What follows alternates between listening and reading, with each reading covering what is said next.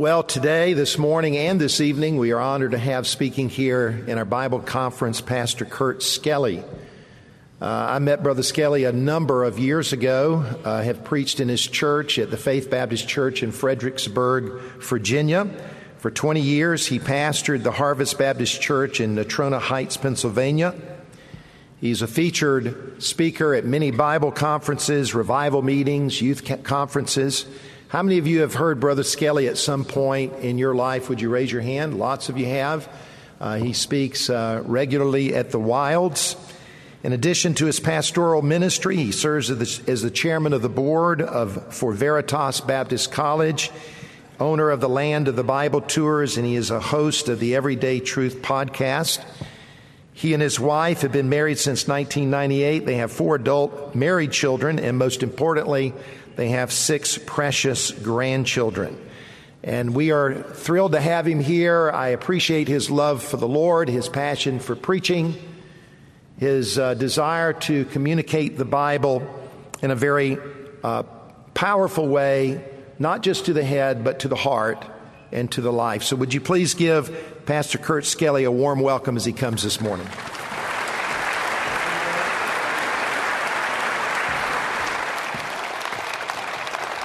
What a joy to be here at Bob Jones University. I've been praying for this conference, and I've prayed for you as a group, and so thanks for letting me come. Not that you had any choice in the matter, but thanks for at least coming and being here this morning. Appreciate it. Bring you greetings from my wife, Wanda. Wanda and I have been married for 35 years, going on 35 years. Have 4 adult children, as Dr. Pettit just mentioned. 1 son that lives in Florida with 3 of our grandchildren, and 1 son that is going to start a church. He's a church planter in Florida next year, and he has 1 of our grandchildren. Another son who's a youth pastor out in Phoenix, Arizona, and he has 2 children. And then a daughter. We have 3 sons and a daughter. How many of you're the daughter and you're the youngest in your family? Would you raise your hand up? Keep your hand up. Okay, look around. Guys, do not date her, okay? She is spoiled rotten. The world revolves around her. She's high maintenance. Just don't do it. Don't do it. Matter of fact, to drop Adweek, right? So there you go. My daughter, I didn't mean that. My daughter, Hannah, lives in Australia. So every July, I have the opportunity to go to Australia and speak at it's a single adults conference that we started some years ago. It's really gained some great traction. We'd love to have you come. If you ever want to go to Australia, be involved in some ministry, I'd love to have you come. It's every July. But went to that conference a couple years in a row, really enjoyed it, and then made the big mistake of coming home and telling my adult daughter, single adult daughter, I said, Hannah, I go to this single adult conference in Australia. You ought to come with me. And so, yes, I went to the single adult conference with my single adult daughter, and she met a single adult, and they are no longer single. So she met a guy in Australia. She lives there. Which is nice for vacation, but it's tough to have your baby girl live so far away. So those are my 4 children. We have had dogs in our married life. We do love dogs. We have not had cats. And I'm just going to leave that right there. I don't want to cause undue pressure on anybody, but we have never owned a cat. And I'm not going to visit the snake exhibit. If you go to the snake exhibit, you have some issues. Really, you do. You have some issues. I do like snakes from a long distance. Hey, thanks for being here. Heard some great news about the message yesterday. Pastor Crockett, one of the students hosted me yesterday for a short time, and I said, "How's the Bible conference going?" He mentioned. I said, "How did the service go today?" He said, I said, "Who preached?" He said, "Pastor Crockett." I said, "Well, tell me about his message." Well, that's always death to a preacher. Tell me about the message. He said, I don't know what he preached on, but man, he was really funny.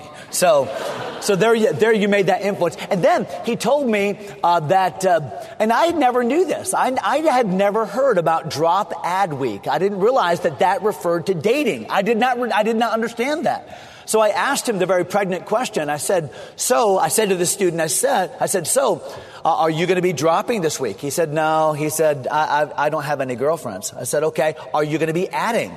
Are you going to be adding this week? He said, no, I don't think so. I said, well, listen, if you don't drop or add, you're not even a student. You're not taking any courses. So can a person that doesn't date even be a student? That's my question. So keep that in mind. That might be my invitation plea at the end of the message. All of that aside, I want you to look at Psalm 90 this morning in your Bible. I love the theme. I love the theme of Bible conference this year, the steadfast love of God, the Hesed love of God. And all of us speakers have the privilege of speaking on that broad topic of the love of God, the Hesed love of God. And Psalm 90 is such a great passage of Scripture to help us to understand a little bit more about this great quality of God. And I want you to look at Psalm 90. Keep your Bible open. I'm embarrassed to say that I came to Bible conference and forgot my Bible. So I got the conference part right, but I forgot the Bible part. So one of the faculty members was gracious enough to give me his Bible. So there it is. Psalm 90. I want you to look, if you would, at verse number 14. We're going to work our way toward it in the course of the message, but I want to start with it just now so you'll know exactly where we're going. Psalm 90. And look, please, if you would, at verse number 14, where the psalmist, Moses, says, "O satisfy us early with thy mercy." And of course, by now, you know that Hesed is translated differently in some different places in the Bible. Here, it's translated mercy. This is the loyal, steadfast love of God. "O satisfy us early." This is a prayer of Moses, a corporate prayer from Moses to God. "O satisfy us early with thy steadfast, loyal love, that we may rejoice and be glad all our days." Let's pray together.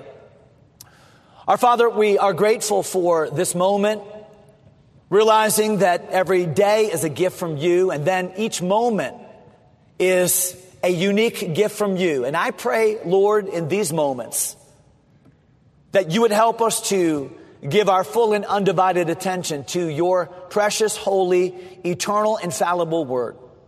I pray that these would be moments of introspection. I pray that you would do a work in this service today by your Holy Spirit that only you can do. I pray in a real sense, as I speak on the outside, that you would speak on the inside. I pray that not one person today would ignore the truth of this message. I pray that every single person, whether here in this very room or watching via the live stream or even watching or listening at some later date, would receive the message of your word in an open, humble, receptive way. Lord, I pray that you would give me clarity of mind. I pray that you would help me to say those things that would be completely consistent with what your word teaches. I pray most of all that this would not just be another service, another message, but I pray that in a deep way you would work in our hearts. Please, God, I pray. In Jesus' name, amen. Moses only wrote one psalm, Psalm 90. Of course, you don't typically associate Moses with the Psalms. If I were to say Psalms, typically you would say David, and David did write many of the Psalms, 73. But Moses was a psalm writer, and he was a songwriter. At least 4 separate songs or poems Moses wrote. Exodus chapter 15. Numbers, or Deuteronomy chapter 31 and Deuteronomy chapter 33, and then Psalm 90. And so Moses did put words to poetry. He did write songs. course, Moses is the writer of the Pentateuch, the Torah, and he's writing this particular psalm when the people of God are in the wilderness. Now, when they were in the wilderness, that really wasn't their best season, was it? Matter of fact, when they were in the wilderness, they were there for all those years, really for one reason, and that one reason was disobedience. God never intended for them to spend so long in the wilderness, but because of their bad choices, that's where they were. And it would seem that that would be a very depressing time, and indeed it was. And David, or rather Moses, speaks a bit about that depression, about that despair in verses 1 through 11. Matter of fact, if you were to read Psalm 90 and stop at verse 11, you would feel pretty depressed. I mean, you would see the high and lofty grandeur of God. You would see the everlasting nature of God. You would see some snippets of God's goodness and loyal love in verses 1 through 11. But honestly, verses 1 through 11 really are depressing. It's when we get to verse number 12 and thereafter that we really understand where is Moses going with all of this. And even in our times of chastisement, and let's face it, we've all been there. If you're a child of God, you've been in seasons of chastisement in your life. Sure you have. Matter of fact, the Bible says that if you're without chastisement, you're not a child of God, because God loves his children. God chastises his children. And in Psalm 90, they were going through a severe time of chastisement. And yet, even in this time, Moses was able to point them to and recognize the loyal Hesed love of God. Because even in discipline, God is demonstrating his love. I want us to look at Psalm 90 and look at it not necessarily verse by verse, although much of the message will be just that. But I do want us to see some things that we can learn about God, some things we can learn about man, and then some things we can learn about hope. Because I think as we study the psalm, at least as I study the psalm, that's what I learn. I learned some things about God. I learned some things about me. And then I learned some things about hope. That even in my darkest times and even in the most severe measure of God's chastisement in my life, there is hope for every child of God. And so let's learn those three things together this morning. Some things about God, some things about man, and then some things about hope. First of all, if you're taking notes this morning, write this down. What do we learn about God? What do we learn about God in Psalm 90? Understand that Psalm 90 is the beginning of Book 4 in the compilation of the book of Psalms. So you understand that Psalms, there are 150 separate Psalms, and they're categorized in 5 different books, and each book has a general theme. And so in book number 4, the first of which is Psalm 90, the theme of this book really is the sovereignty of God and the suffering of man. And we see it in many different varied ways, but the sovereignty of God and the suffering of man. And yet we can still praise God. The last psalm of book number 4 is Psalm 106. Here's the way the psalm here's the way that psalm begins. Praise ye the Lord. Give thanks unto the Lord. He's good. His mercy, there it is, his Hesed endureth forever. Verse number 48 is the last verse of Psalm 106, the last verse of this section. And the Bible says, blessed be the Lord God of Israel from everlasting to everlasting. Let all the people say amen. Praise ye the Lord. And so the book 4 begins with the everlasting quality of God, and it ends with the everlasting quality of God. So in other words, in spite of all that we endure, in spite of all of our sinfulness and suffering in this present life, there was God, there is God, God is eternal. So notice what it says in Psalm 90 now in verse number 1. What do we learn about God? I think in the first place we learn that he is eternal. God is eternal. Look at verse number 1, where the Bible says, Lord, again, a prayer of Moses, Lord, thou hast been our dwelling place in all generations. Oh, not just now, not just in my present experience, but for all generations. For all of time, for all of our people's lives. Look at verse number 2. Before the mountains were brought forth, or ever that thou hadst formed the earth and the world, even from everlasting to everlasting, thou art God. There's something about the Psalms of, there's something about the Psalm of Moses here that says, listen, I know that in the moment you're suffering. I know that in the moment we're feeling the pressure of God's chastisement. I know that in the moment the days seem long and depressing, but we've got to zoom out of the moment. So maybe you're in the moment right now in your life. Maybe you're feeling as if, man, things are really, really bad in my life right now. And to add insult to injury, they're bad in my life because I'm suffering the consequences of my bad choice. And sometimes what we need to do in those moments is to zoom out and realize that the picture is much bigger than your present trial. The picture is much bigger than your present chastisement. And what Moses is saying here is, God, you are God. From everlasting to everlasting, thou art God. And there's something about our thinking that changes when we begin to think in terms of the everlasting and eternal God. I think about Isaiah chapter 57. Where the Bible says that it is God that inhabiteth eternity. I just preached to our church in Fredericksburg, Virginia, a passage from John chapter 1. We're working our way through the book of John. We just began 4 messages into the book of John. A couple of weeks ago, I preached from John 1. In the beginning was the Word, the Logos. And the Word was with God. The Word was God. The same was in the beginning with God. All things were made by Him. Without Him was not anything made that was made. In Him was life, and the life was the light of men. How does John begin? When John says, I want to show you God who became man, verse number 14, I want to show you He is eternal God. He is eternal God. I'm reminded of the story of Arthur Stace. Perhaps you've heard the story of Arthur Stace. Arthur was born in Sydney, Australia, back in the 1880s. Arthur was the son of a drunk. His mother was a woman of ill repute. And I'm saying that very nicely. Arthur really just had no hope, humanly speaking. By the time Arthur was a young teenager, he was already an alcoholic, struggling, living in the streets, begging.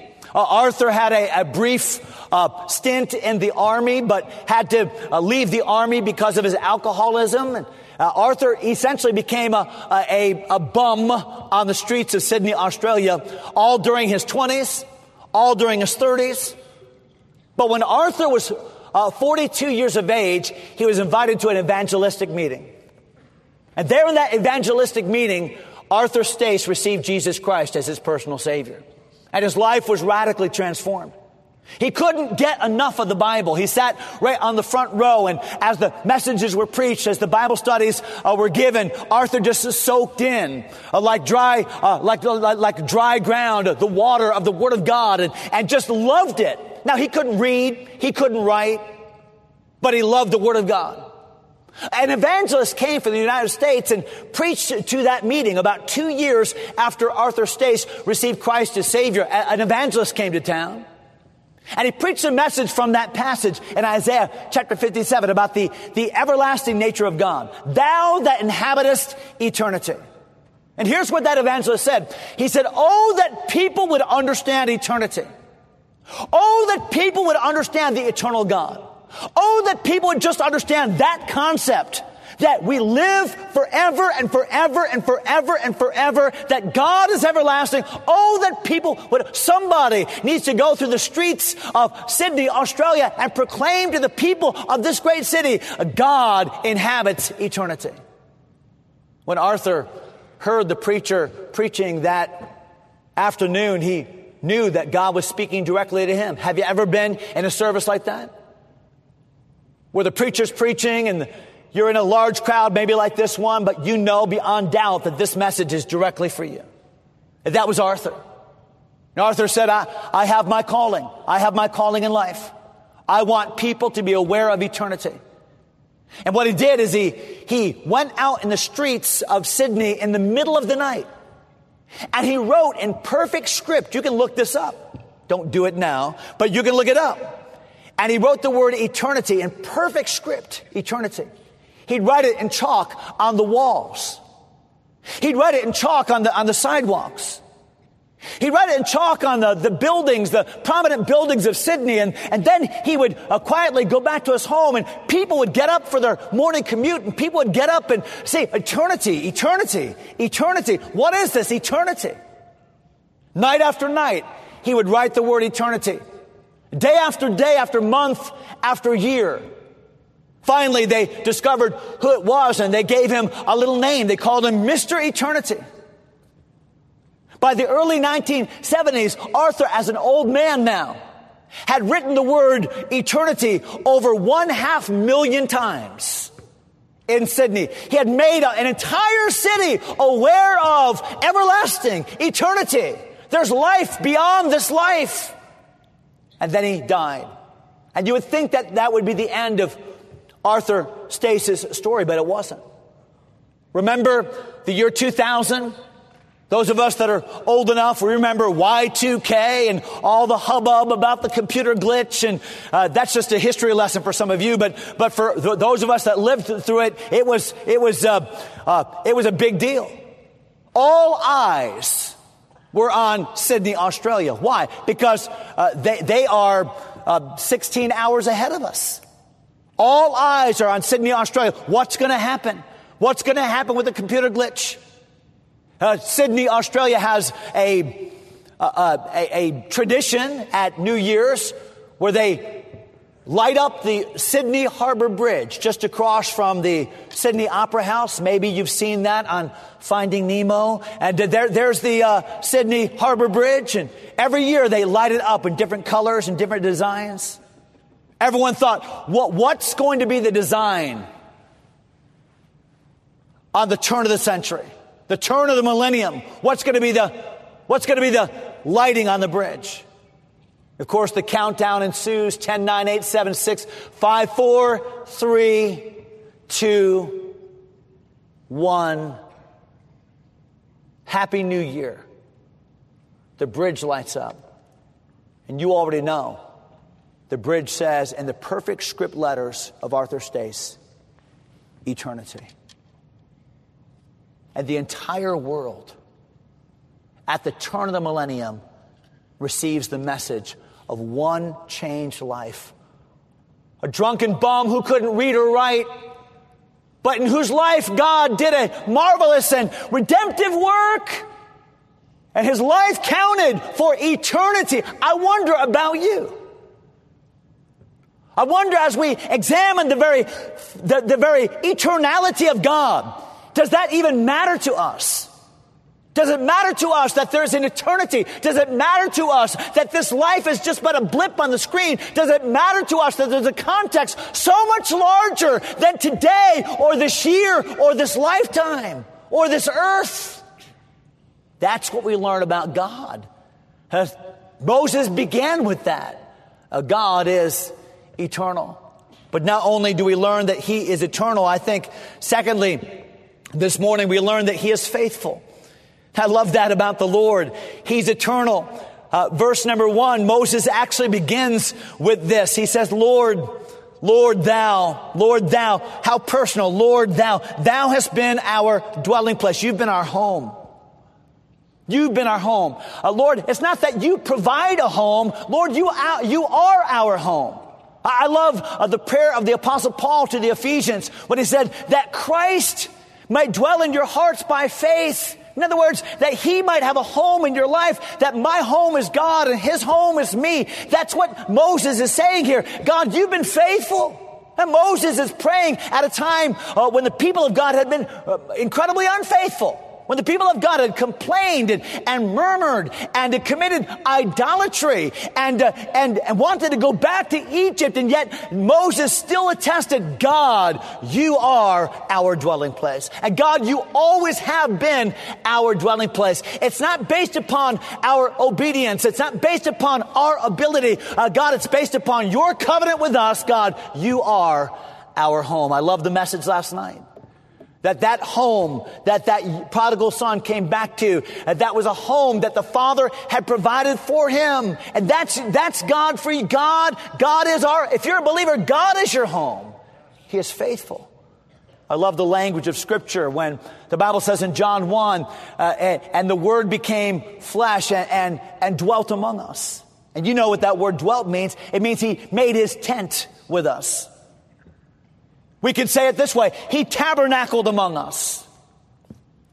Even now, as Moses prays this prayer and Moses writes this psalm, no doubt in view of his writing is the tabernacle itself.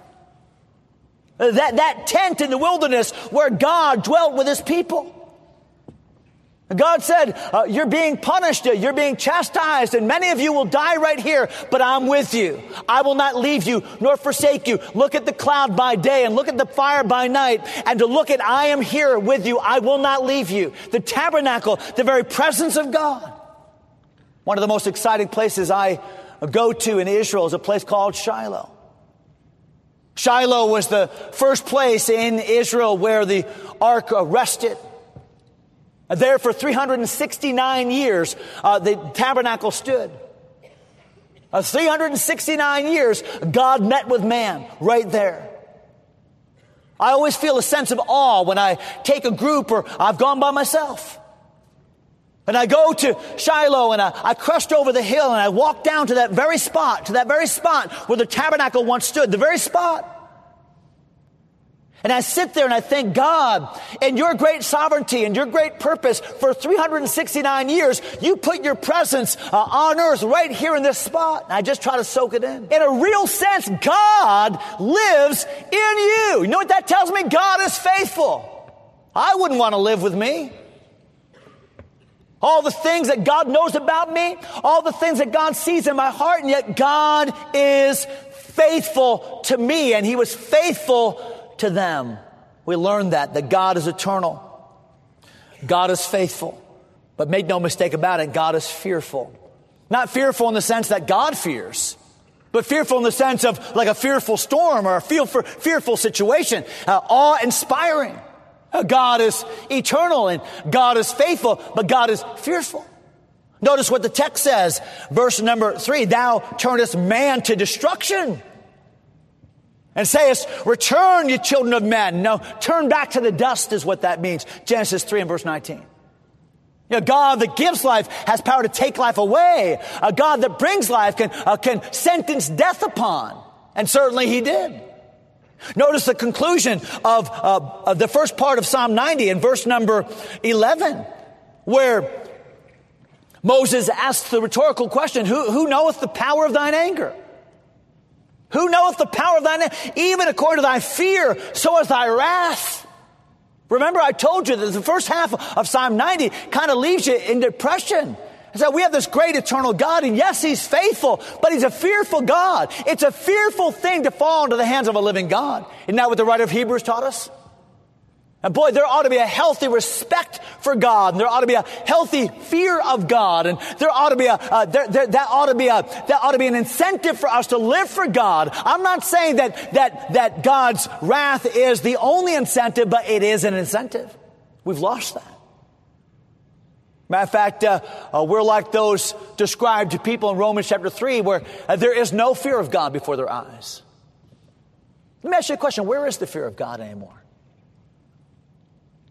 Where's the sense of God's holiness? Where's the sense of God's retribution? Where's the sense of that? In our pampered 21st century age, we don't talk much about it.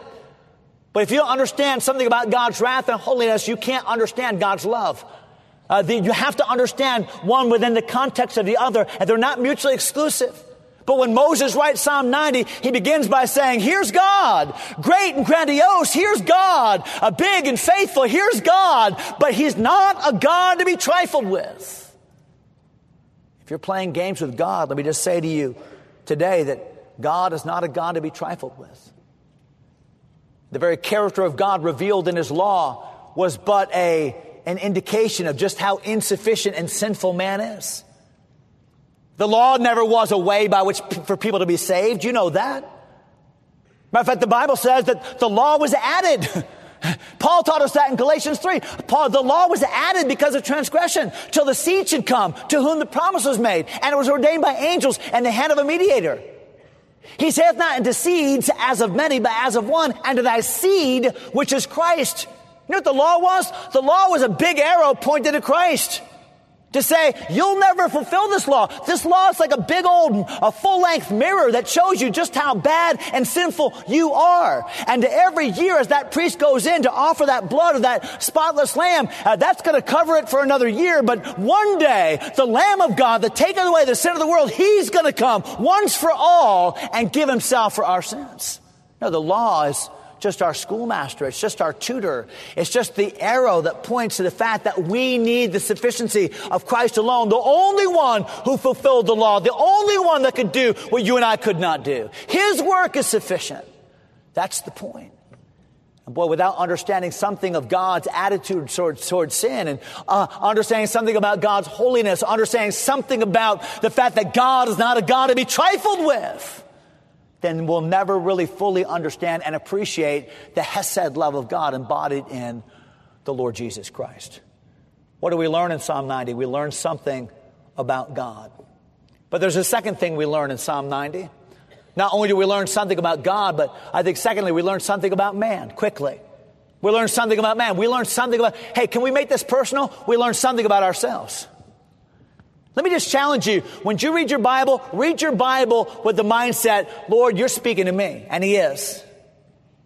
Not all the Bible's written to you, but all the Bible's written for you. And you ought to read the Bible with a sense of God. You are teaching me something here. This is for me. Oh, how love I thy law. Look at verse number 3. We learn something about man. I think, first of all, we learn that man is temporal. You know that, but watch how God says it.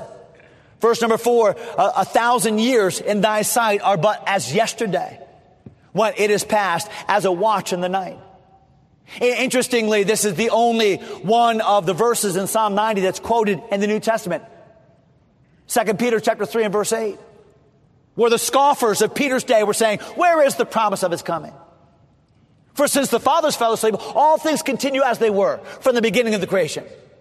For this they willingly are ignorant of, that by the word of God the heavens were of old, and the earth standing out of the water and in the water, whereby the world that then was, being overflowed with water, perished. But the heavens which are now, by the same word, are kept in store, reserved unto fire against the day of judgment. Be not ignorant of this one thing, that one day is with the Lord as 1,000 years, and 1,000 years as one day. This is an important verse for us to consider. And that is that God sees things chronologically much different than you and I see things. And God says, your life is this. Watch this. It's this. That's your life. How can I describe it? It's like 1,000 years to a day. It's like a watch in the night, like a 3-hour watch in the night. He's going to go on and give us some other metaphors. But throughout the Bible, God tells us that life is short. Go to now, ye that say today or tomorrow. We'll go into such a city, we'll continue there a year, we'll buy and sell and get gain. Whereas you know not what you'll be on tomorrow. What's your life? The only time in the Bible the question is asked. What's your life? What's your life? You ever ask that question? Philosophers have tried to answer that question. They can't. Biologists have a hard time answering that question. Where does it begin? But God answered that question for you. What's your life? It's even a vapor that appeareth for a little time and then vanisheth away. For that you ought to say, if the Lord will, we shall live and do this or that. But now you rejoice in your boastings. All such rejoicing is evil. Therefore to him that knoweth to do good and doeth it not, to him it's sin. How can we be laissez-faire about life? How can we be laissez-faire about our love for God and our service of him when we realize that life is like this and all that matters is what we do for Christ? Only one life. And so soon it will pass. Only what's done for Christ will last. Temporal. Man's temporal. Verse number 5, thou carriest them away as with a flood. They would know all about a flood. They had just seen some things carried away in a flood of the Red Sea. They are asleep.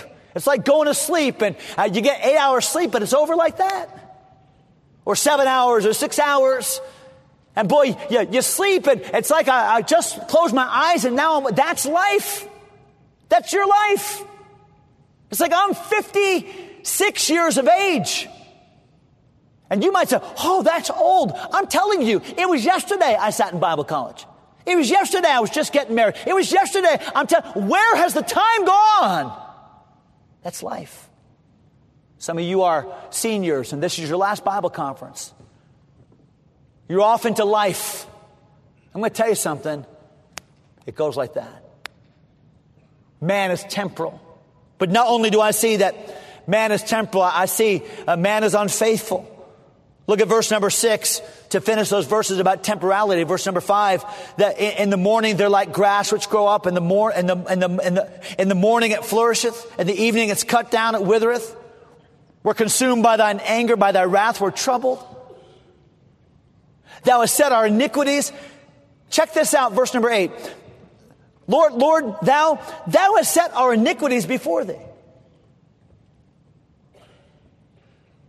Does that bother you? God, Lord, you've put our iniquities right in front of your face. You know exactly who we are. Now watch this. Our secret sins in the light of thy countenance. Now, God knows it all. I was talking to my good friend Marty Heron just recently. He said, Kurt, I just had a conversation with an FBI agent. And here's what he told me. He was doing an investigation. He said, and the FBI, here's what we realize about people. He said, we realize that people have 3 lives. Everybody has 3 lives. You think about this. Everybody has a public life. That's the life you allow everyone to see. That's your social persona. The things you put on your Instagram page. This is my public life. It's what I want people to know. It's what people do know. But you also have a private life. You have a life that your family knows. You have a life that your best friend knows. You have a life that your inner circle knows. You have that life. It's a life that the public doesn't know. But if you really knew him, you wouldn't think that way. And what we're saying is that there's a public life and a private life. But then this FBI agent told Marty, he said, but there's a third life. That's the secret life. That's the life your best friend doesn't know about. That's the life that your spouse sometimes doesn't even know about.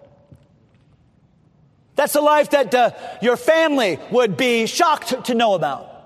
It's a secret life. And the FBI agent said, that's the person we're looking for.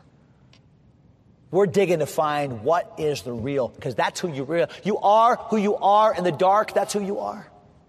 That's who you really are. You are who you are in the dark. That's who you are.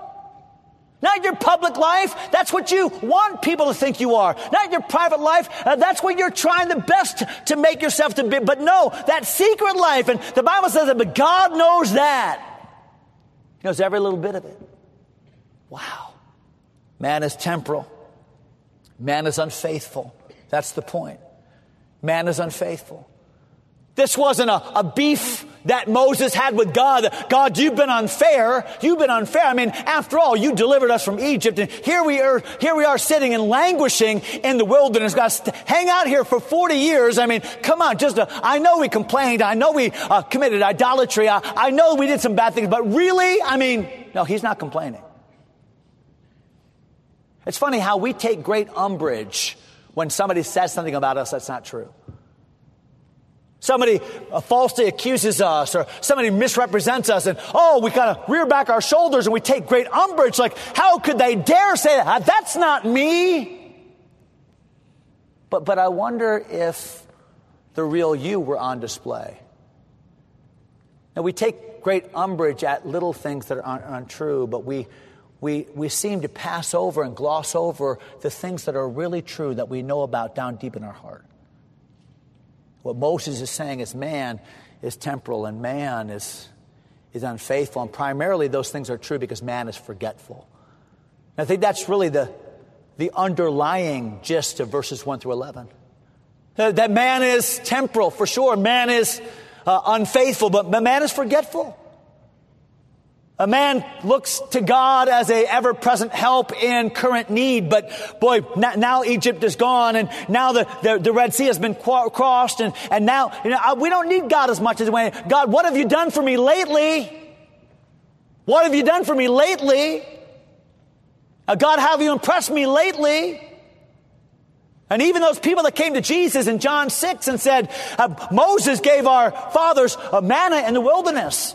And Jesus said, no, he didn't. My Father gave your fathers bread in the wilderness. And by the way, they ate that bread in the wilderness and they died. I'm come to give you bread that you'll never die. I am the bread of life. We'll come back to that. What am I saying? I'm saying, boy, we'll learn a lot about who God is. And the more poignantly you see God, the more effectively you see yourself.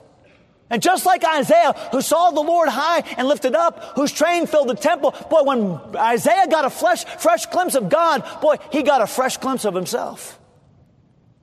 And Moses is showing us God. Here's a little snippet portrait of God. And in seeing God and his eternality, in his faithfulness, in his fearfulness. And who are we? Who are we? What is man? That God would even think about us. We're little blips on the screen that are here and gone. And the short time that we're here is a time of unfaithfulness and a time of capriciousness and a time of forgetfulness. Why would God ever love me? We learned something about God. We learned something about man. But watch this lastly this morning. You've listened very well. We learned something about hope. Now, I want you to see that because at this point in the message, you're like, wow, this guy is really a negative preacher. Look at verse number 12. I love how Moses makes a simple and yet profound transition. Would you look at it? Psalm 90 and verse number 12. So. I love that. So what? Well, so, based upon this, so, based upon our unfaithfulness, so, based upon the fact we deserve this, so, based upon the fact that we're waiting for all these people 20 years of age and upward to die, so what? What do we do with all this information? Do we just kind of crammed in our heads for the last few minutes? Watch what Moses says. So teach us. Lord, we need your help because our thinking is wrong. Lord, we need your help because the whole way that our whole perspective is skewed. So teach us to number our days that we may apply our hearts unto wisdom. I think verse 13 captures the entire essence of the last part of chapter of Psalm 90. Look at verse 13 where he says, "Return, O Lord." God had said to man, you're being judged. Return back to the dust of the earth. But now man who has seen God in his eternality, and now man that has prayed and seen God in his faithfulness and in his awesome judgment, he says, God, return. God, we want you. Return. How long? Lord, now. Return, O Lord. How long? Let it repent thee concerning thy service. God, we want you. God, we want you. I wonder in your chastisement. I wonder in perhaps your stint in mediocrity right now. I wonder, is there ever a pressing, urging, pulling, convicting sense in your heart to say, God, I want you? When's the last time you had a moment of God consciousness? When's the last time you just got up in the morning and your thought turned to God? God, you love me and I love you. And God, I want to know you. Oh God, to know you in the power of your resurrection, the fellowship of your sufferings. Oh God, I just want to know. Where is that? There's a group of students in Asbury, Kentucky right now. I don't know much about what's going on. They say it's revival. Hope it is. But I'll say this, God is no respecter of persons. And maybe, just maybe, a group of college students said, God, we want you. More than a career and more than you as an accoutrement in our lives, we want you. Oh, God, we want you. Where is that? Where's a passion for God? Where's a genuine desire to say, oh, God, I want to know you in all your fullness. Oh, God, I don't deserve you. But, oh, God, would you come? How long? Where's that urgency? Where's that passion? Is it nothing? Is it nothing? No, I think that our hope should be in God alone. That's really the point. You want hope? Hope is God. Hope is not getting out of judgment. Hope is not getting God to change his mind about chastisement. Hope is not, no, hope is God, I just want you. God, I want you, and I can have him. He's available. God's knowable. God is relatable. God's there. Our hope should be in God. And so with that big rock thought in mind, let me just encourage you to pray these 3 ways in conclusion. With that big rock thought in mind, verse 13, return, O Lord, how long? Let me just encourage you to pray 3 different ways. Here they are. Ready? Here they are. And this should be your prayer for the rest of the Bible conference.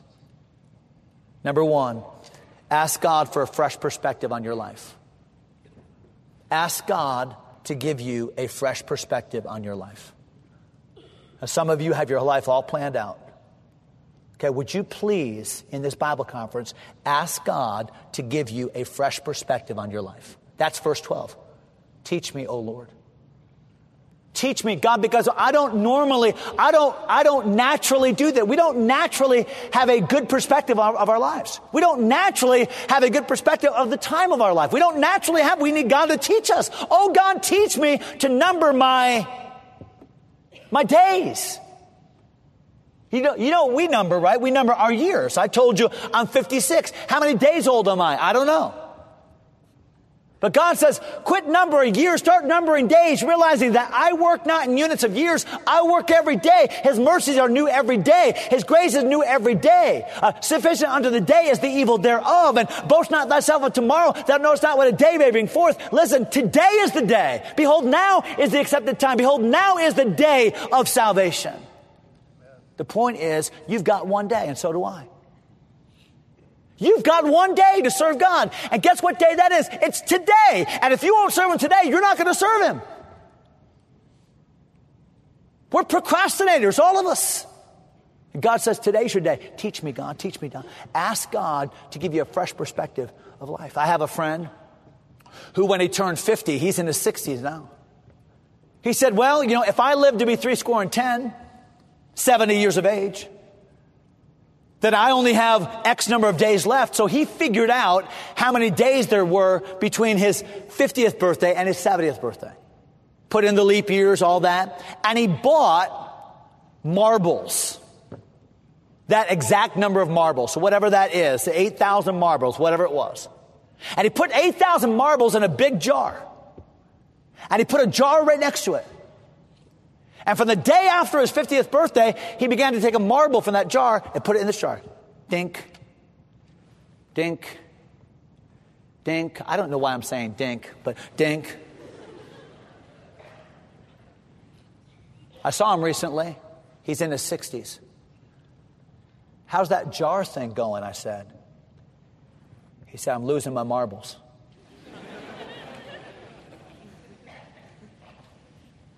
So are you. And so are you. And I don't need to tell you the stories about people that don't live to be 70. You've got one day. That's today. God, teach me that. Ask God for a fresh perspective on your life. If we lack wisdom, we ask of God. He giveth to all men liberally and upbraideth not. By the way, that's one of the benefits of trials. That's one of the benefits of chastisement in James chapter 1, is it forces us to say, God, what is my life all about? God, what are you doing? Oh, God, I need to see this thing differently. That's what Moses was doing in a trial, saying, God, I need wisdom. So do you. Number 2, not only ask God for a fresh perspective on your life, and I would even say underneath that, let the brevity of life mean urgency, not despondency. It's like the team that's down by 20 points in the fourth quarter. You got 2 kinds of players. One kind of player is like, okay, we got to go small ball. We got to chuck this thing up. We're going to only shoot 3-pointers. We're going to get back in this game. Why? Because brevity means urgency. Then you got the one guy saying, well, we lost this game. We lost this game in the first quarter. We might as well just quit right now and go to, Let the brevity of your life mean urgency, not despondency. Ask God for fresh perspective. Number 2, determine to find satisfaction in God's unfailing love. Now, here we are. We've come full circle, haven't we?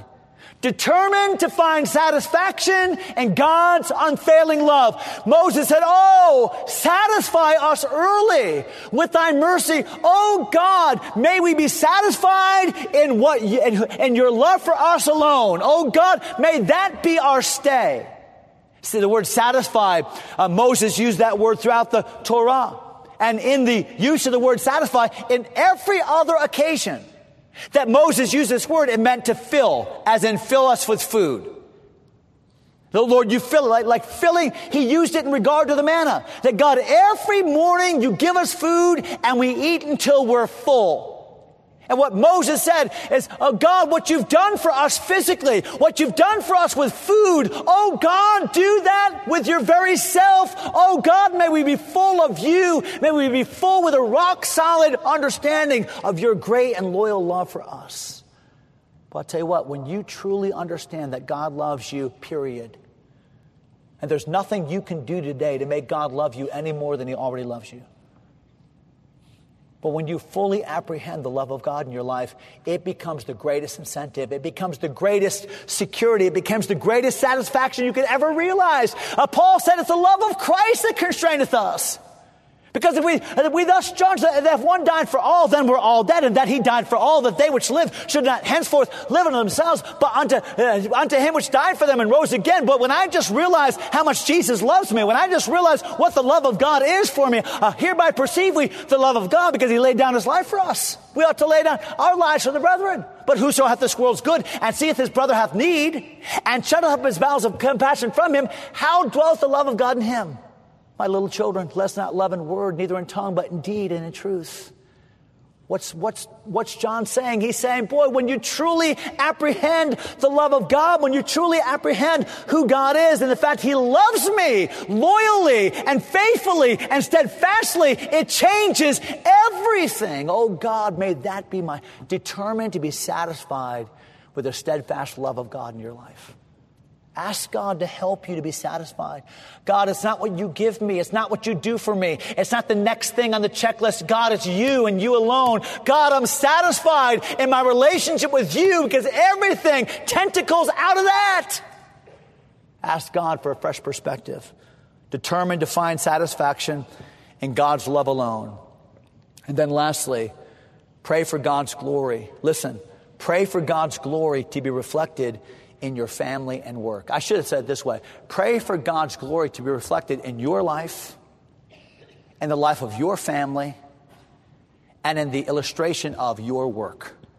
Oh, look at what it says here in verse number, and I'm rushing a little bit, but look, verse number 15. I love how the psalm ends. He says, make us glad. Make us glad according to the days wherein thou hast afflicted us. Lord, may our future joys and satisfactions outnumber the days of our chastisement. Verse 16, watch this. Let thy work appear unto thy servants, and thy glory unto their children. What's he asking for? What's the psalmist asking for? He's saying, Lord, I want your glory demonstrably. What you can do, who you are, the reputation that you have. Oh God, I want that to be evident. Oh God, would you do something that is demonstrably from you? Oh God, I'm tired of seeing the manipulations of man and the things that I can do in this little dot that I call life. God, I want to see what you can do. God, let your work be known. It's the same prayer that Habakkuk prayed. When Habakkuk lamented, Lord, why would you ever judge us with the Babylonians? They're worse than we are. And God had to teach him that lesson. But then finally Habakkuk learned it and said, oh God, revive thy work in the midst of the years. Oh God, do a work. Oh God, we want to see you. God, do something on this campus that everyone would have to say, that was God. That wasn't some preacher. That wasn't some conference. That wasn't some Bible class. That was God. That was God. May God's work be evident here. May God's glory be evident here. That was Moses' prayer. God, show yourself. Look at verse number 18 and 17 in closing. And let the beauty of the Lord our God be upon us. What a beautiful verse. Pleasantness. Let the beauty of the Lord our God be upon us. Establish thou the work of our hands upon us. Yea, the work of our hands, establish thou it. God, here's my parting prayer, said Moses. God, would you just, when people see us, I want them to see the beauty of you. I want your beauty to be on us. When people see me, may they see Christ. Because the greatest work that God did was Christ. And the greatest beauty that God has is Christ. And Lord, may your beauty be upon me. And then, Lord, establish my work. And God, from here on, Lord, may everything I do, may everything I touch, may every person I interact with, God, may be a reflection of your work in me. Establish it. God, I don't want to waste one more moment. I want people to know I identify with you, and I want people to know that you are working in my life. So how about it? We're done. How about it? How about it? Can Bob Jones University be a place that the onlooking world says, God's beauty is upon that place? We see it in their attitudes. We see it in their passion. We see it in their single-minded love for God. Those young people, what a commitment they have. God is at work in their lives. How about it? Oh, satisfy us early with thy steadfast love. Father, thank you for this opportunity that you've given me to speak to these friends, these new friends of mine. Lord, our great prayer today is that this passage would be more than just an intellectual exercise, the assimilation of some facts and characteristics. But, oh God, today I pray that you would do a work down deep on the inside, insofar that you bring revival to every individual heart. Oh God, please. May we pray these simple prayers for wisdom, for satisfaction, for blessing. Oh God, imbue us today with hope and expected confidence about our future in Christ. And Lord, may the blip of our lives be used in eternal ways for your glory. I pray.